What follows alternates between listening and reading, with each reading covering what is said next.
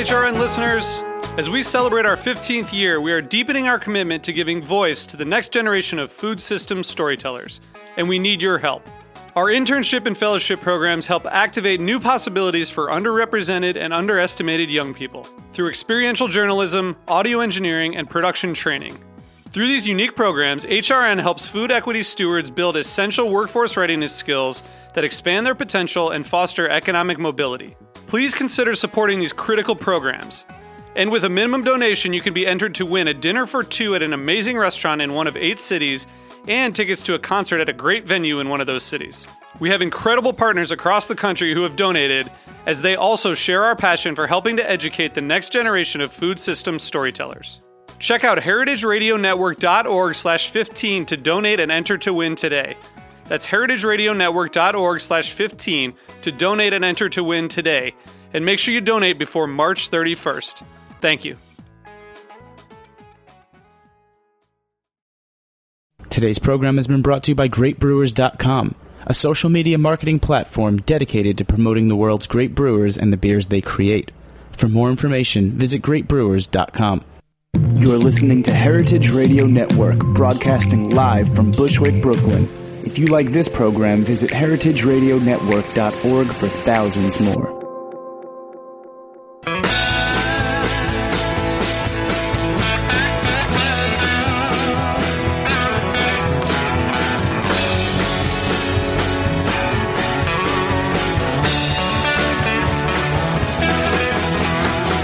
Hey, welcome to Beer Sessions Radio on the Heritage Radio Network. Hey, we're recording today, November 11th, 2013. You might be hearing this in 2014, but we got some special guests in town for the Union Beer Portfolio tasting, so we had to do a special recording. Dave Broderick from Blind Tigers here. How are you, buddy? Hey, Jimmy. How you doing? All right, we brought some of your friends. We got Bobby from The Gate. How are you, Bobby? How you doing? And we've got from the Pacific Northwest here for the Union Beer tasting. We got Irene and Jamie from Full Sail. Hello, how's it going? And Dick Cantwell from Elysian. Hi, delighted to be here. And a new buddy, Ray Darmstadt from St. Gambrinus Beer Shop. Hey, Jimmy. All right, and Tim Stendel from Union Beer. Okay. Good to be here. So this is pretty cool. So we're here. We're meeting on a Monday, or it's actually about 11 o'clock. And so we're not sure when you're going to hear this, but sometime soon. And Union Beer did this really great, it's every 3 or 4 years, Tim? Yeah, it's about every 3 years. It takes a lot of coordination, a lot of effort in order to get all the brewers out here, owners, and to just corral as many people as it takes to do this event. So it's only once about every 3 years, but it's a pretty spectacular event. And how many brewers are in town for this? Probably between 70 and 80% of our portfolio is represented by the owner, the brewmaster, or someone who has a very significant hand in the brewery. So it's a pretty significant portion of our entire portfolio. And it's open up to for the first time. It's open up to the public on Wednesday. Yeah. In the past, we've only done 2 of these events in the past. One in 2007, one in 2009, and again this year, 2013. Sorry, I blanked it. What? No, I'm just wondering. And so this year it is open to the public. Yeah. So in the past, it's been industry only, by invite only. But this year, we had so many people request to be part of the event that we decided that it really needed to be opened up to the public as well. So this will be the first time, and hopefully going forward, we'll be able to have a second day for the public as well. Is it 2 sessions for the public on Wednesday? No, it's 2 sessions for the industry on Tuesday, November 12th, and then 1 session for the public on the evening of Wednesday, November 13th. All right. Well, since in recognition of that, we've got Dave here from Blind Tiger and Bobby Gagnon from The Gate. We'll first start talking to you guys because it's your first time on, Bobby. That's it. And you guys have been industry leaders for a long time. You've seen the change in craft beer industry. What are some of the brewers or the breweries that you look forward to tasting this week? Well, for me, it's the full portfolio. I think that's the most exciting part of it. Is that to be able to come in and sort of taste across the portfolio rather than what comes through the door as we order piecemeal, and meet everyone. Yeah, and I think they tend to bring some special stuff that you might not see in kegs, or be able to sell yourself. They're there obviously to really show people what they're capable of. So I remember from the last two that there were some really nice bottles being poured. So let's talk to Bobby. I know you guys have been friends a long time, Dave. We bartended together. Let's ask him about how you guys That's right. started, because you and along with Blind Tiger, one of the legendary New York beer bars. Oh, legendary. Yeah. I throw my Hang around long enough, you become legendary. I started as a bartender, essentially, and worked in a beer bar in Hollywood called Barney's Beanery, widely known, well known. 200-plus bottles of beer and about a dozen drafts.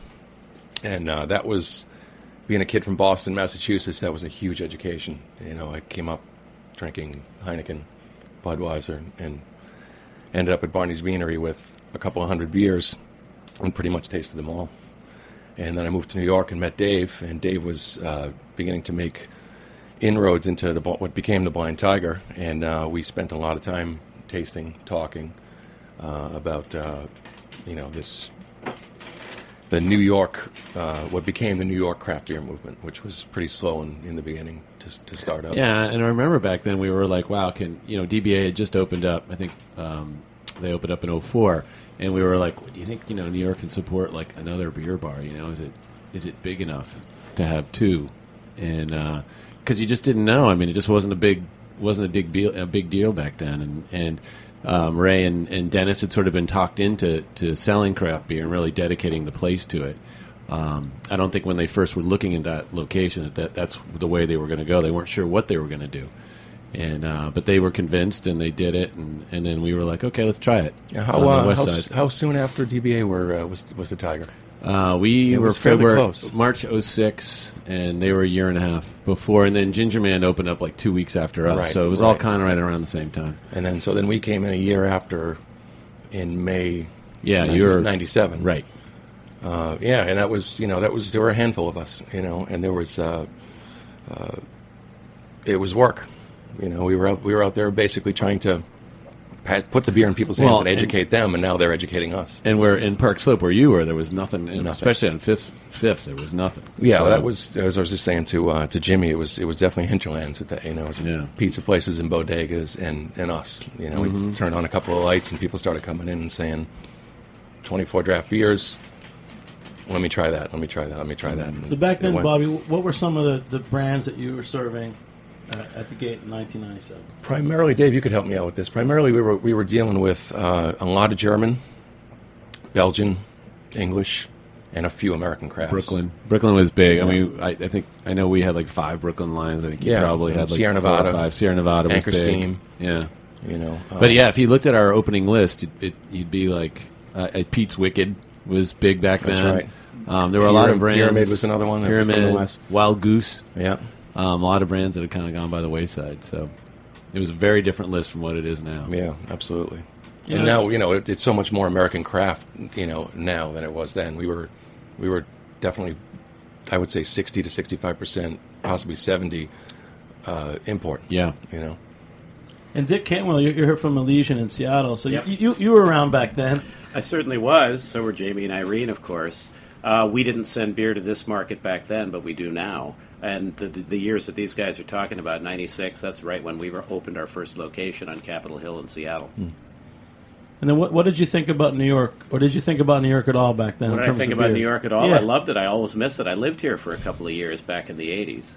So, and my brothers have both lived here over the years, too, so I've come back periodically and watch it change. And, it really seems like there's a quickening in the last couple of years, even with the progress that these guys are talking about with brand recognition and an expansion of American craft beer. There are more beer. I mean, you're talking about wondering if New York can sustain a second craft beer bar, and, of course, they're all over the place. And the places that even a few years ago were saying, oh, we'd love to get in more of that, but we don't have the space.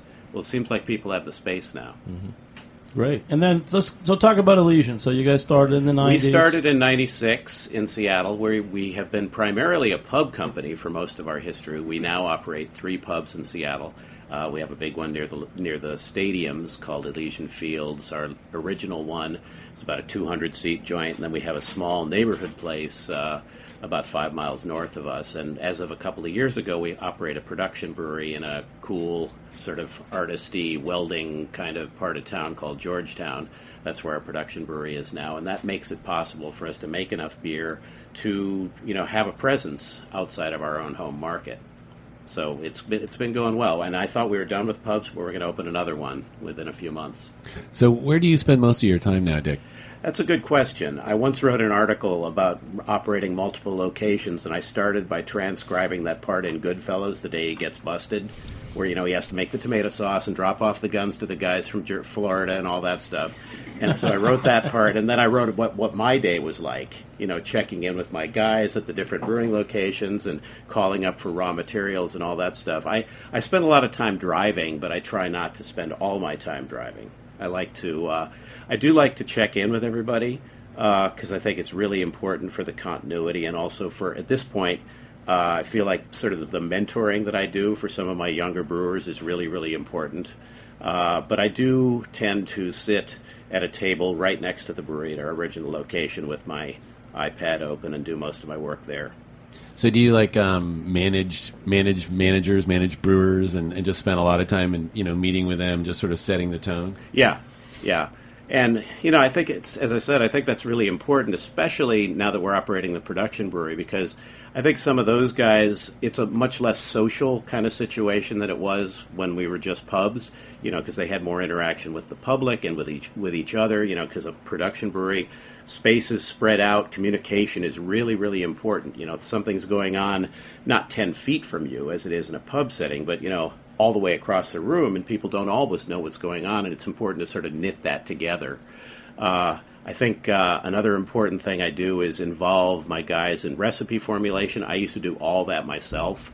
And, in the last few years, I think it's been really important to have a little sort of committee. We have periodic meetings with all the brewers to talk about what we all want to do in the next couple of months.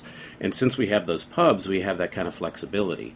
We're able to have, 20 different beers on from our breweries, shipping between those different locations.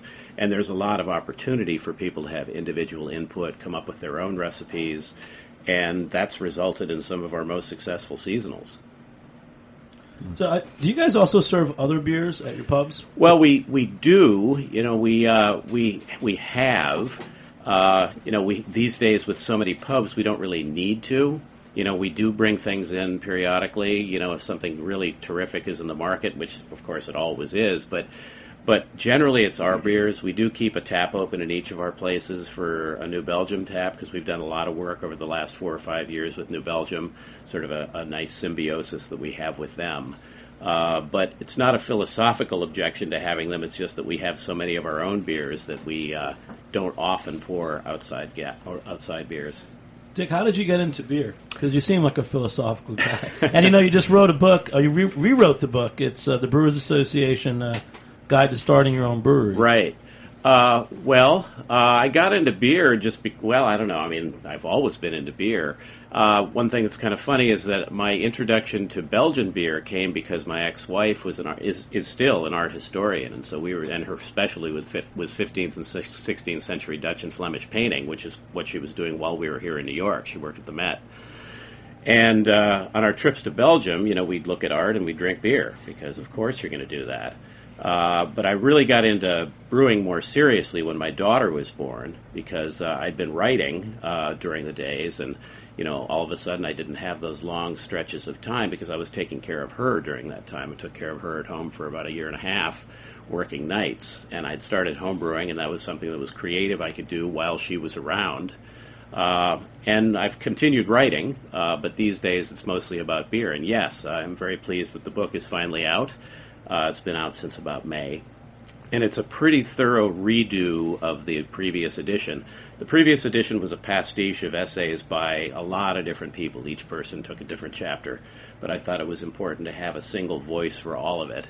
And the previous edition was done several years ago, and of course the world has changed since then completely. And so there's a lot of advice, none of it comprehensive. I can't claim to be an expert about any particular subject. But I think the experience that I've gained in the last 20 or so years in the industry has made it possible for me to weigh in not just on stuff like recipes and all that. There's not much advice about that kind of thing in there, but there is about portfolio and marketing, how to work with a distributor, things you need to think about as you're getting started and thinking about getting started. I just want people to go into it with their eyes open, if at all possible. Yeah, with so many new breweries and breweries that have been around for a while, what's your main advice to would-be startups? I mean, what do they? I always think that they really need to have some kind of a vision for how they're going to be different. But I mean, what are some of the things that you say to them or say in that book to them? Absolutely, I think differentiation. Having that vision, having a vision, and not just sort of going into it and saying, "Well, I make great beer, so my business is going to be a success." You have to have an identity. It doesn't have to be a slavish identity, but you do have to have some sort of idea about what the thrust of your approach is going to be, whether it's label design and the types of beers you choose to brew, what your place looks like. I mean, every decision you make is a branding decision.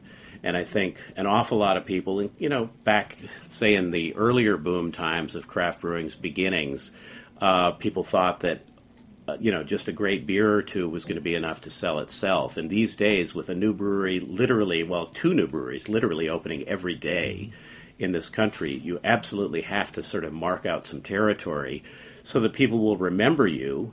Even if your beer is great, people can say, "Oh, I had a great beer the other day. What was it called? Oh, I don't remember." But you have to make sure that people do remember, because there is limited sort of attention span for consumers, distributors, retailers, everybody, and you have to do that, recognizing that it's a very crowded market.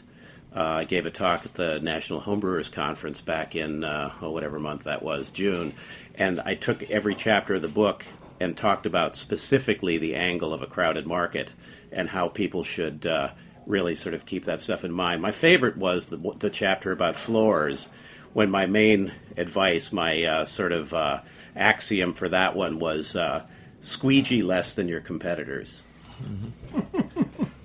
All right. I think that's all you have to say. Yeah. Sums it up. Yeah. Well, hey, first a quick shout out. If you have any questions for us ever, the best thing to do is send it to us on Twitter @beer_sessions, and we'd love to get your questions on the air.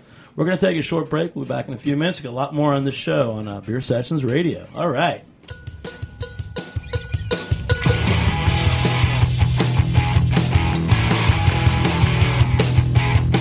You are listening to I Like Ye by Roberta's Own Hard Bodies on the Heritage Radio Network.org.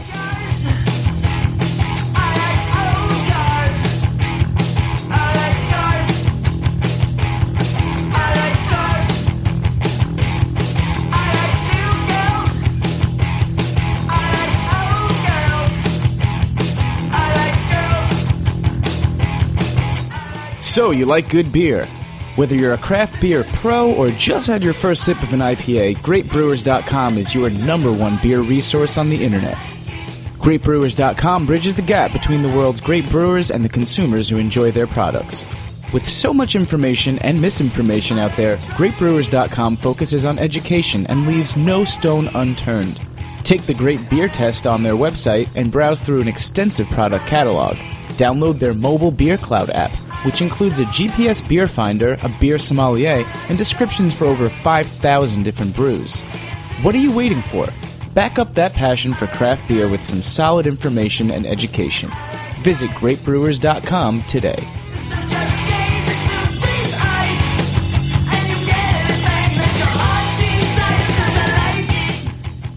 Hey, welcome back to Beer Sessions Radio on the Heritage Radio Network. Thanks again to GreatBrewers.com, and they're also bringing to you this great trade tasting this week. So we've got Dick Cantwell from Elysian, and Irene Fermat and Jamie Emerson from Full Sail here in the house. So we've got another guest, Ray Darmstadt, who's just opened up St. Gambrinus Beer Shop. Earlier we were talking about how in 1997, 96, when Blind Tiger and the Gate opened, there weren't too many other beer bars around, but now there's a lot. And you've opened a specialty beer shop. Yes. We're on Atlantic Avenue, just really close to the Barclays Arena. We've been open up since the week before Labor Day. And things are going pretty good so far. We have 16 beers on tap, and shelves in the back where we have bottles. We're eventually going to add refrigeration, and we have food. Everything's going really good so far for the first 10 weeks anyway. What was the first beer that you brought for us? I bought Sierra Celebration. And why did you pick that? Well, the four main partners all met at the Blind Tiger, and basically Sierra Celebration was one of the first beers that really opened up my eyes to good beer, hoppy beer. And basically we became friends with a lot more than just a lot of people at the Tiger, and Celebration was probably one of the main beers that we all sort of bonded over. All different types of people, all different walks of life, but we all just loved the beer. Yeah, Ray was kind of the mayor of the Blind Tiger. We're a little leaderless. We're leaderless right now. We got to elect a new one. So all these good customers are starting to open their own businesses. It stinks. Yeah, you must make it look too easy. Yes. Yeah. Well, talk about people that are pros that have made it. You guys, Full Sail up in Hood River, Oregon. Irene Fermat and Jamie Emerson. Welcome to the show, guys. Hey, great to be here. It's great having you guys. I know the Union Beer portfolio is going on, so we get people from all over the world coming to town. I know my friend Mr. Cayucci from Hitachino Brewery is here. We're going to see him this week. So, what do you guys think about being in New York? Well, I grew up in New York, so I'm thrilled to be here anytime that we're here. So I'm from that little town in the Midwest, so I love the big city. Well, I'll tell you what. I was looking at a video of you guys today, and this Hood River, Oregon. It's like I'm going to move there. It's just like flowing water, and you're talking about sustainability and how you guys you've figured out you're the most water efficient brewery now in the world or something. Oh, I don't think we're the most water efficient, but we're pretty good. We switched to a mash filter about 3 years ago, which is a Belgian piece of equipment. And, typical German brewery runs a lauter tub. And a lauter will drop 80% moisture, so say 2,000 pounds of husk and 8,000 pounds of water. And a mash filter drops about 65% moisture, which doesn't seem like a lot. But for us, it was about 800 gallons of water per brew. So water weighs 8 pounds a gallon, so quite a bit of weight then. You're not shipping out in spent grain. And what you end up with is we saved about 1 million gallons of water over that course of the year. Yeah. So we were, before with a lauter tub, we were about 3.5 gallons to a water use for every gallon of beer. And now we're about 2.5 gallons of water to every gallon of beer. And of course, the Germans don't believe it works because it's Belgian. And those numbers might not sound like much, but that is a remarkable ratio. What's a typical brewery using for water for every gallon of beer? 6 to 10. Wow. And what do you guys do at Elysian? I wish I could say we were anywhere close to what these guys do, but probably 6, honestly. Yeah, I think it's harder in the pub environment, honestly. Yeah, because you have a lot of usage then in the restaurant part of the pub itself. That is counted against your ratio, right? It's hard. Yeah, dishwashers, ice machines, those count. Yeah, and those are hard. And those are hard to do. So, and public restrooms.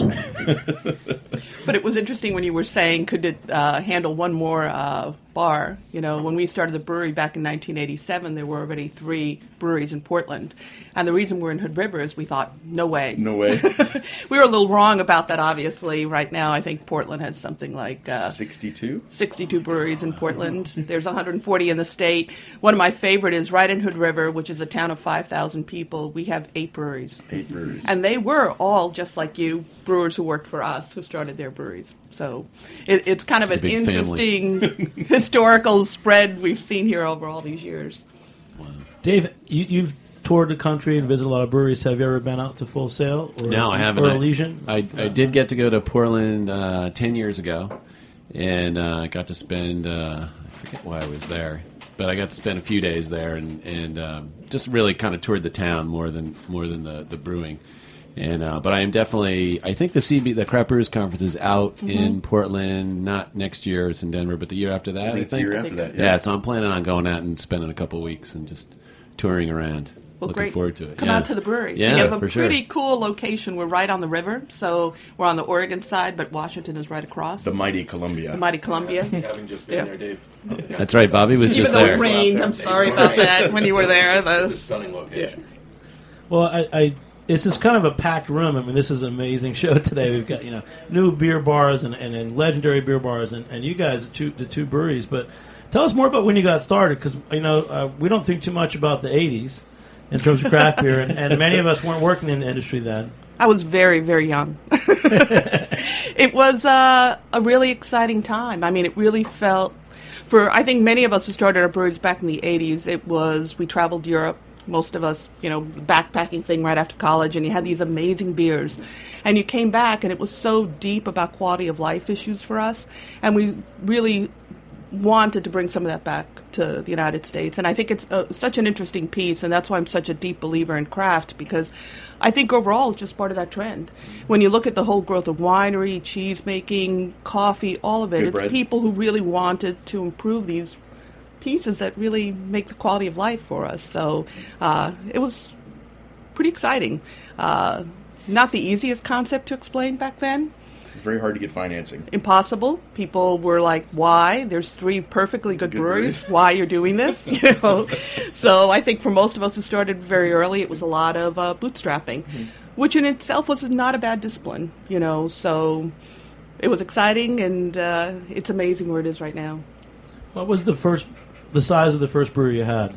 Tell us a little bit about the operation. We did 287 barrels the first year, and they were very, very painful. First bottling we did took us 24 hours, and I think we did 10 cases of beer. There's a picture of all of us exhausted over the 10 cases of beer. So, we definitely had the learning curve. Well, the licensing people from the state, we had ladies that had never licensed anybody. Yeah. The last license in Oregon was, besides the 3 guys in Portland, was Henry Weinhardt's back in the 1800s. So they didn't know, is there a tax paid line? It was stumbling around. I mean, really different. And then, of course, we go in for the license, and the lady says, Oregon Liquor Control, what's a 4-letter word for alcohol? And I said, beer. And she said, no. Wine? No. The 4-letter word for alcohol is drug. That's what we're here to talk about. Ooh, and you thought, this is not going to be fun for 3 hours. Craft drugs. That's why we got into it, right? Yeah. It was really kind of funny, because you look back on that, and it was rolling as much as you could go, and fast, and really trying to keep quality up and packaging standards up and all those things that really make the difference, because all of a sudden, we're not giving beer to our friends anymore. Now we're putting it on the shelf at Safeway, and you have to be on it, It's serious. But I remember the perspective of it. Sierra, that was our hero and still is, had been around almost 10 years longer than us, and they were doing 15,000 barrels. Yeah. And we just thought that was just an unbelievable number. I don't know how you'd ever get there. I don't know. We just couldn't visualize that, and I think that sense of scope has really changed. So what was the first beer you made that really took off for you? First beer we made was Golden Ale, which was a cream ale, and it was a very nice beer. It didn't survive into the modern times. The second beer we made was Imperial Porter, Imperial Stout, and that's actually the beer that goes in the bourbon casks today. That same recipe. And then the third beer was Wassail, which we brought today actually to try. And then Amber came after that, and that was when it really kind of started taking off. What are we drinking right now? This is one of my beers, the Loser, which started out as a 20th anniversary beer that we brewed in conjunction with Sub Pop Records. I almost said Sub Pop Ales. But we got together with them and picked a couple of recipe elements out to make this. And one of the things that this beer has that's kind of notable is that this was one of the first beers that was generally made with Sriracha Ace hops. We actually were the first brewery to use those in North America, as far as I know, because the Gamache family, that is the only family that grows them, Darren Gamache called me up and he said, we grew 3 plants of this Japanese variety. We're going to pelletize it, and we want you to try something with it, and we're going to send it all to you. And that's one of the great things about living close to the hop-producing areas is we all, and I include these guys too, because the Willamette Valley and the Yakima Valleys are, so close to so many breweries there. We get calls from people doing experimental hop varieties that they want us to try out so that they can see what a beer will be like. I'm doing an event later this week with Tim and the Union guys at Bitter and Esters. We're making a home brew. I brought 5 pounds of an experimental hop that's now known only as 366, and nice. We'll fool around with that. Wow, that sounds great. Yeah, cool. Hey, cheers to everybody. Oh, cheers. All right. There you go. And Tim, what are some of the Full Sail and Elysian beers that do well here in New York City? Well, with Full Sail, the session has become really a mainstay and a staple in a lot of on-premise and off-premise locations. Session lager, if for the people that aren't familiar with it, it's won countless medals at GABF, World Beer Cup, international beer festivals all over the place. It's really one of the gems, whether it's hidden or not. For some people, it's one of the best American lagers on the market. It's all malt, just incredibly well balanced. But they've got some extensions on it. The Session Black, which is my go-to beer in terms of the Session series, and Session Fest as well. It also comes out right around this time of year. That we're currently talking. I don't know when this is going to air. Christmas time. And then the regular Full Sail lineup with the IPA and the Amber. Those are just incredibly well balanced, great representations of those particular styles. So everything that Full Sail has to offer tends to be very consistent throughout the year. But probably in New York, the workhorse is the Session line. Just dead solid, great products. And with Elysian, their strength is really the versatility of their entire brewing operation. So many different styles come to New York. They did an Apocalypse series a couple years ago. This past year, we really highlighted their pumpkin beers. Elysian is very well known for influencing pumpkin beers all around the country. Dick is well known in the brewing community for getting other brewers very drunk and committing them to making pumpkin beers. I think you told me you have 80 recipes right now, something like that. Oh, I'm sure we do, yeah. I mean, we've made quite a few this last year for our Pumpkin Ale Festival that we have every year, we poured a total of, I think, 81 from various breweries, but 15 of those recipes were ours, and there were 7 collaborations we'd done with other breweries. Wow. And I had a pepper saison, too. This fall? Or? Oh, yeah, the Oddland series. Yeah, the peppercorn saison that we did with green, black, white, and pink peppercorns. Yep, always fooling around. And I was very excited to hear that the Super Fuzz is coming back. It was What's one of my favorites. The Elysian Super Fuzz, the Blood Orange Pale. The Super Fuzz, yeah, our Blood Orange Pale Ale. We've that really took off for us last year. You know, the kind of groovy psychedelic label didn't hurt, but I think it was a nice balance. The blood orange is an element. There's also blood orange peel in it. I've actually answered some emails from people who were disappointed that it didn't taste like fruit juice. But I've gotten many more emails from people who thought who really enjoyed it, and that'll be back this summer. I've had a few beers that have made with fruit, and I don't appreciate a beer with fruit juice. So there's some guys making beers like, I don't want to say the brands, but it's like they're putting apricot juice in with the beer, or it's like, the fake lambics where there's ale mixed with fruit. Right. I mean, well, I think balance is what it's all about. Tim was talking about how well balanced the Full Sail beers are, and that's very, very true. And I think that's sort of the watchword whenever anybody asks me what the most important element of any recipe that I put together or that we put together, it's balance. Even if a beer is intense, even if it's flavorful or super hoppy, it's still got to be balanced. Yeah, and I think that whole balance thing is critical. The Germans have an expression that the first beer should call for the third. And as brewers, we love that. As bar owners, you guys should too. Absolutely. And we really strive to make those beers, and that is about balance. It's about a flavor palette that keeps you intrigued, where there's not one single note that just keeps playing, but that you keep having this interchange of flavors from malt to hops and back and forth. But you can't get that without balance. Well, and there's a scientific part behind it as well, where the human body is still animal in some way, and you turn a fan on in your room at night and it makes noise, and eventually your brain shuts off the noise because it's listening for saber-toothed tiger or whatever. I mean, you think about old genes, and the palate works the same way. So if something's hyper bitter, the first drinks are very intense, maybe very big amplitude, all that kind of stuff. But then your palate shuts those flavors down, and what's left behind it? So if you have hops, you have malt, you have alcohol and balance, the palate fatigues across all flavors at the same time, and the beer remains tasting like the beer. And so that first beer calls for the third. It's brilliant. Yeah. Wow. And Ray, when you've opened your shop, San Cabrinus, I mean, what are you looking for in beers now? Because there's so many choices and so many great brewers. Well, we've got to get people in the door, so I'm trying to keep up like a good list of like the the hot beers or good beers or something that get people like, oh wow, I never saw that before. And then trying to keep the shelves, we're kind of limited in space, so I'm trying to keep just the good ones, maybe the top tier beers there, get people to come in, and then you've got to, once you get them in the door, you've got to sell them.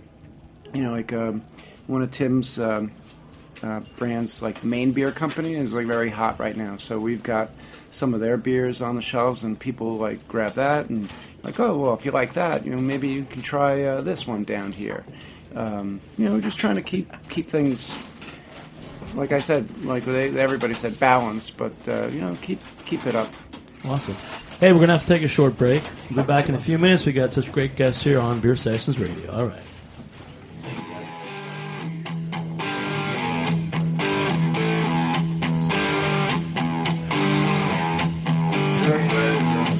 This one's called Target Practice by Hard Bodies on the heritageradionetwork.org.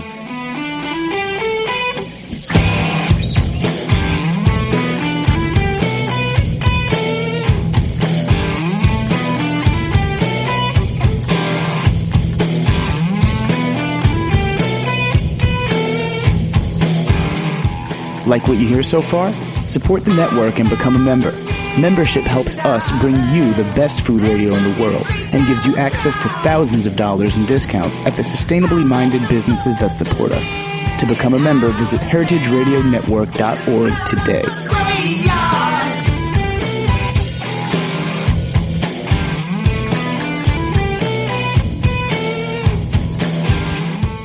Hey, welcome back to Beer Sessions Radio. We got a full room. Dave Broderick, Blind Tiger. Everybody say their name and say where you're from, because this is too much fun. Dave Broderick, Blind Tiger. Tim Stendhal, Union Beer Distributors. Ray Darmstadt, St. Gambrina's Beer Shop. Dick Cantwell from Elysian Brewing in Seattle. Jamie Emerson, Full Sail Brewery. Irene Fermat, Full Sail. Bobby Gagnon, The Gate in Parksville, Brooklyn. All right, and Jimmy Carboni from Jimmy's Number 43. Well, we're drinking. We've moved on from the Elysian Loser. We had Sierra Nevada Celebration, and now we're drinking something from Full Sail. Cheers. Cheers. What is it, Irene? Wassail. Wassail is something that we did back in 1988, and we were trying to recreate a tradition that I think a lot of craft brewers really loved, which was an old school tradition of how do you thank your customers at the end of the year for being your customers. And it was to brew a really special beer that had just a bit more of everything. And so Wassail is our winter beer, and so it has a bit more of malt and hops and alcohol and all of those good things. And it really, like so many things about craft beer, I think it really brings back pieces that just make the whole beer world that much richer, that much deeper. As a woman, I've never been very fond of the Bikini Babes way of selling beer, and that's one of the things I love about craft beer, that we talk respectfully to our customers about culture and heritage and just the camaraderie and the joy of drinking beer. Was there ever a time when you guys thought that this wasn't going to work and you were going to get out of it? I mean, you've been doing this over 20 years. All the time. 26, yeah, 26. And yeah, I think you can't be in a business like this that evolves and changes so quickly and have any sense of status quo. I think it's pretty humbling all the time, and I think it is really always a challenge to say, who are we deeply, and where are we just going to be the way we are regardless of what's hot at the moment. And that's always a challenge, I think. And for us, we believe in very classic, balanced beer styles. So when the world is really about IBU, arms race, that's not really what we make. And so we're willing to write it out just to stay really true to our vision of what we believe are the beers that make sense. I was reading about your brewery, and also Dick earlier was talking about Elysian. I know you guys are in the heart of hop country and everything, Pacific Northwest. Yeah. Do you buy most of your ingredients from local farms? Yeah, 99.9 or 99.8. It's all local, within basically 100 miles of the brewery. Malt House is in Vancouver, Washington. Barley is grown in Eastern Oregon, Eastern Washington, Idaho, and Montana. The hops were right between the two hop fields, basically, on the drive between the Valley and Yakima. So we had a lot of hop growers between, and they'll drop off packs of whatever. It's like, oh, check this out. They're goodies, yeah. And we we had just a side story. We had some hops that showed up from one of the growers, and they smelled like candied pineapples. They were wonderful. Wow. So we brewed a pail up with it, dry hopped it, and had everybody come in, put it on cask. So we tweeted it and posted it and all like that. And you poured it out, and it smelled like a sweaty 16-year-old boy. It was terrible. So we learned before we do a lot of social networking and bring people on in, we better taste it first. Yeah. I have actually brewed before with this hop that I'm brewing with on Thursday, so it doesn't smell like that. But I'm very familiar with that disappointment. Right. Something that you rub it between your hands and it's just ethereal and transcendent and wonderful, and then you brew with it and it's not quite as wonderful. Yeah, cooking changes things. The reverse can be true as well. Yes. Something can be very quiet, very subtle when you brew with it, and then and when you first smell it, and then you brew with it, and it just opens up and becomes something that that a lot of people are going to want to taste and brew with. Well, and I think the hop farmers, too, are a really cool part of the whole craft beer story.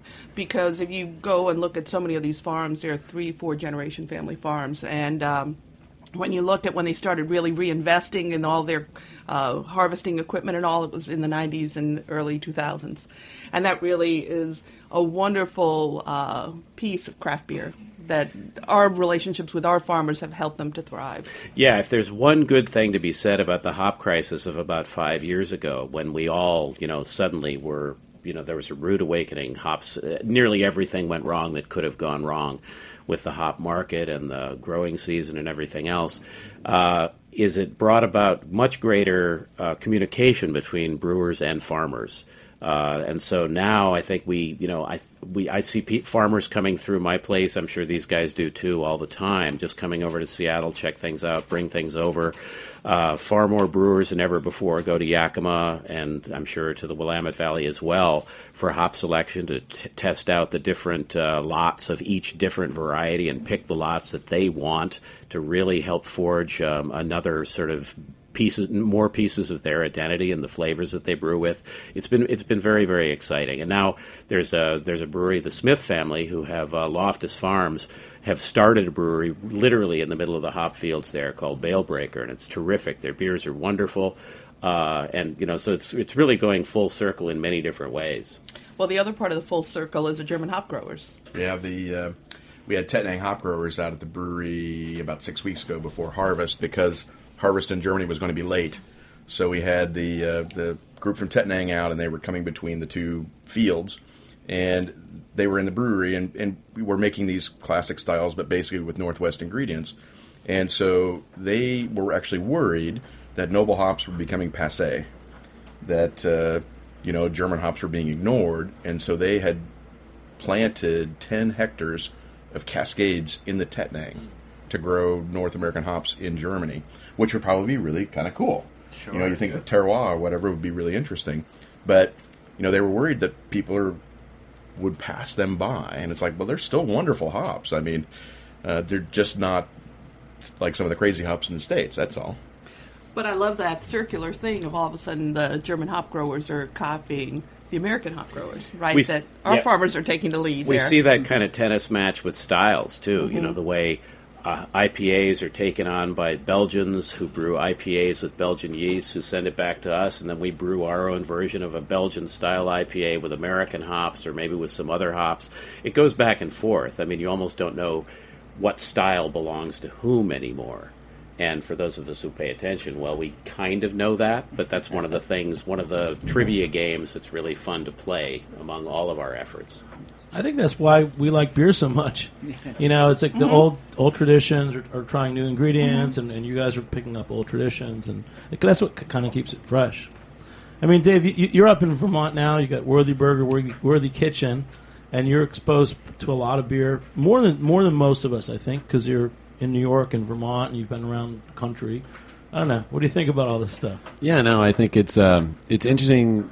After being in New York for over 20 years, and then moving to a small town in Vermont, it's extremely different. And when I first got to Vermont, there was Long Trail and Otter Creek and I guess Harpoon had bought the Windsor plant. So there was 3 big breweries. Catamount. But not much. Oh, yeah. And Catamount was, but Catamount was already gone by the time we got up there. Yeah.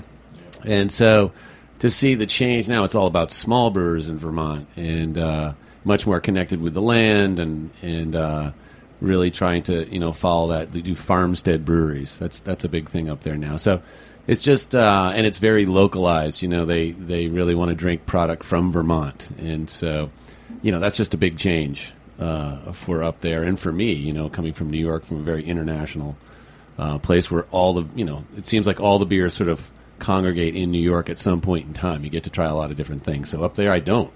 I really kind of have to drink what's up there. So it's very different. Could be worse. Could be a lot worse. I'm not complaining. I got a Twitter question that came in, so we're going to ask everybody. Everyone in the room can answer that. So it's from at Good Beer Seal, our friends. They wanted to ask each of you what beer you would like to brew for Christmas style, or is there a favorite Christmas style beer that you would like to serve or purchase? Anybody can go first if they want to. Well, we have done a lot of different Christmas beers over the years. Our sort of flagship Christmas beer that we actually put into package is called Bifrost. It's a strong pale ale that finishes with Slovenian Styrian Goldings. And I guess that was sort of my little sort of rebellion against the spiced Christmas beer, which for a while was kind of de rigueur, as homebrewers and everybody would come out with something special. And I like those too, but I didn't think that really had the commercial legs that something different would have. But the seasonal IPA that we have out right now, Valhalla, began as a Christmas IPA, which certainly took some influence from the Sierra Nevada Celebration Ale that we started with, which really, if I had to pick a desert island beer, that might be it, the Celebration.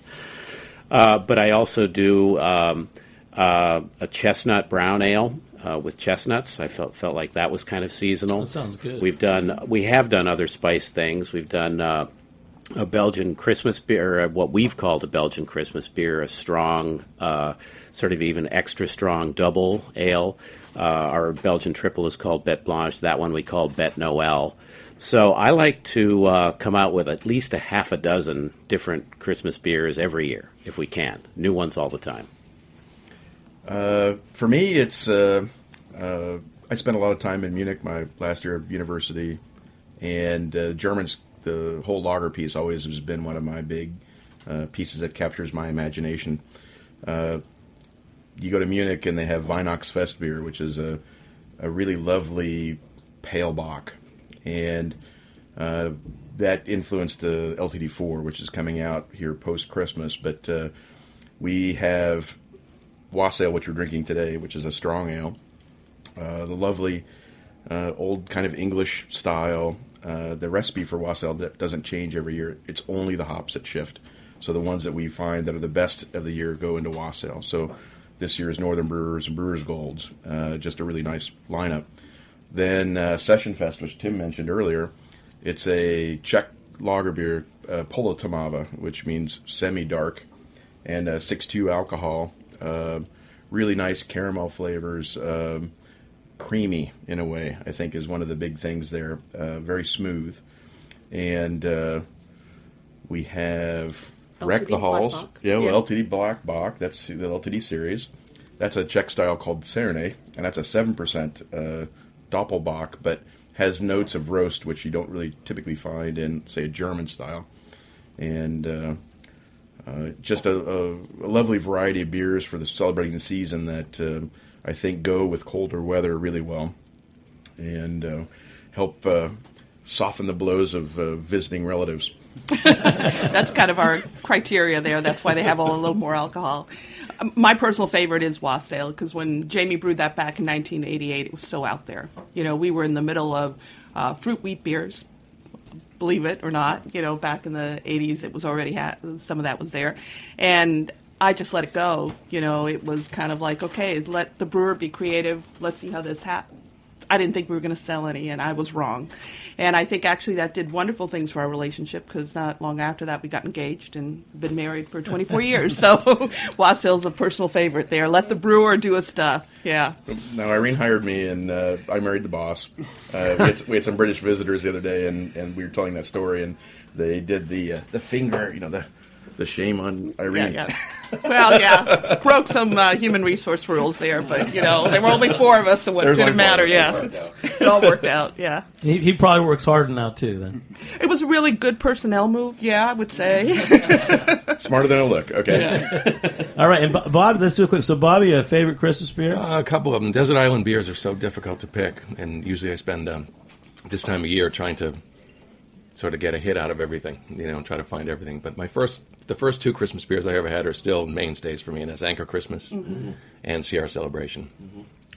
One of the seek and find beers for me always, every Christmas, is the Sam Smith's Winter Welcome, which I absolutely love. It's just got that subtle, that subtlety, that non-arms race, hops arms race, and just a must-go-to winter beer. All right, Ray from St. Gambrinus Beer Shop.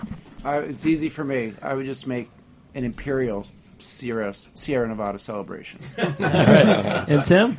I know you got a whole lineup, but pick one. You have way too many. I think you got a list of 50 Christmas beers I'm supposed to buy. I mean, there are a ton. I mean, from imports to domestics. But I like to bring stuff to my family get-togethers when we have holiday events. And honestly, an unfiltered Pilsner for me is the way to go, because that appeals to everybody in my family. The hop heads, because Pilsners tend to be a little bit hoppier. Unfiltered, because it gives it a really nice texture and depth, and it finishes super clean. Unfiltered Pilsners are the way to go. All right, and Dave? This Christmas I'm going to be bringing actually a cider that I made. I've got these 200-year-old trees. My farmhouse was a tavern back in the 1780s, and they planted all these trees. They couldn't make beer, so they planted all these old trees, and I'm still harvesting them, and I kind of brought them back. And so I do an old Vermont style, which is you add raisins and molasses, which jacks up the alcohol a little bit. And makes it a little more complex and very, very Christmassy. I think that's why I like that. I think I've had your cider before. Yeah, it's pretty good. Yeah. All right. Well, hey, we're going to raise our glasses. This might be our Christmas show, even though this is 11 o'clock in the morning in November. And we're taking advantage of these great brewers from the Pacific Northwest visiting New York for our Great Brewers portfolio tasting. So I'd like to thank our sponsors again at GreatBrewers.com who have helped to bring this podcast to you tonight. And we're supported by the Good Beer Seal. Blind Tiger, The Gate, and Jimmy's Number 43 are all members of the Good Beer Seal. You can follow us on Twitter at beer_sessions. All right. Thanks to Dave, Bobby, Ray, Irene, Jamie, Dick, and everyone else for joining me here on the Heritage Radio Network. I'm Jimmy Carboni. Thanks to our producers, Jack Inslee, Brie O'Connor, and Maggie Seiden, and Justin Kennedy, and our engineer, Joe Galarraga. Thanks for listening, and we'll see you next time on Beer Sessions Radio. All right. Cheers. Thanks for listening to this program on heritageradionetwork.org. You can find all of our archived programs on our website or as podcasts in the iTunes Store by searching Heritage Radio Network. You can like us on Facebook and follow us on Twitter at @heritage_radio. You can email us questions at any time at info@heritageradionetwork.org. Heritage Radio Network is a non-profit organization. To donate and become a member, visit our website today. Thanks for listening.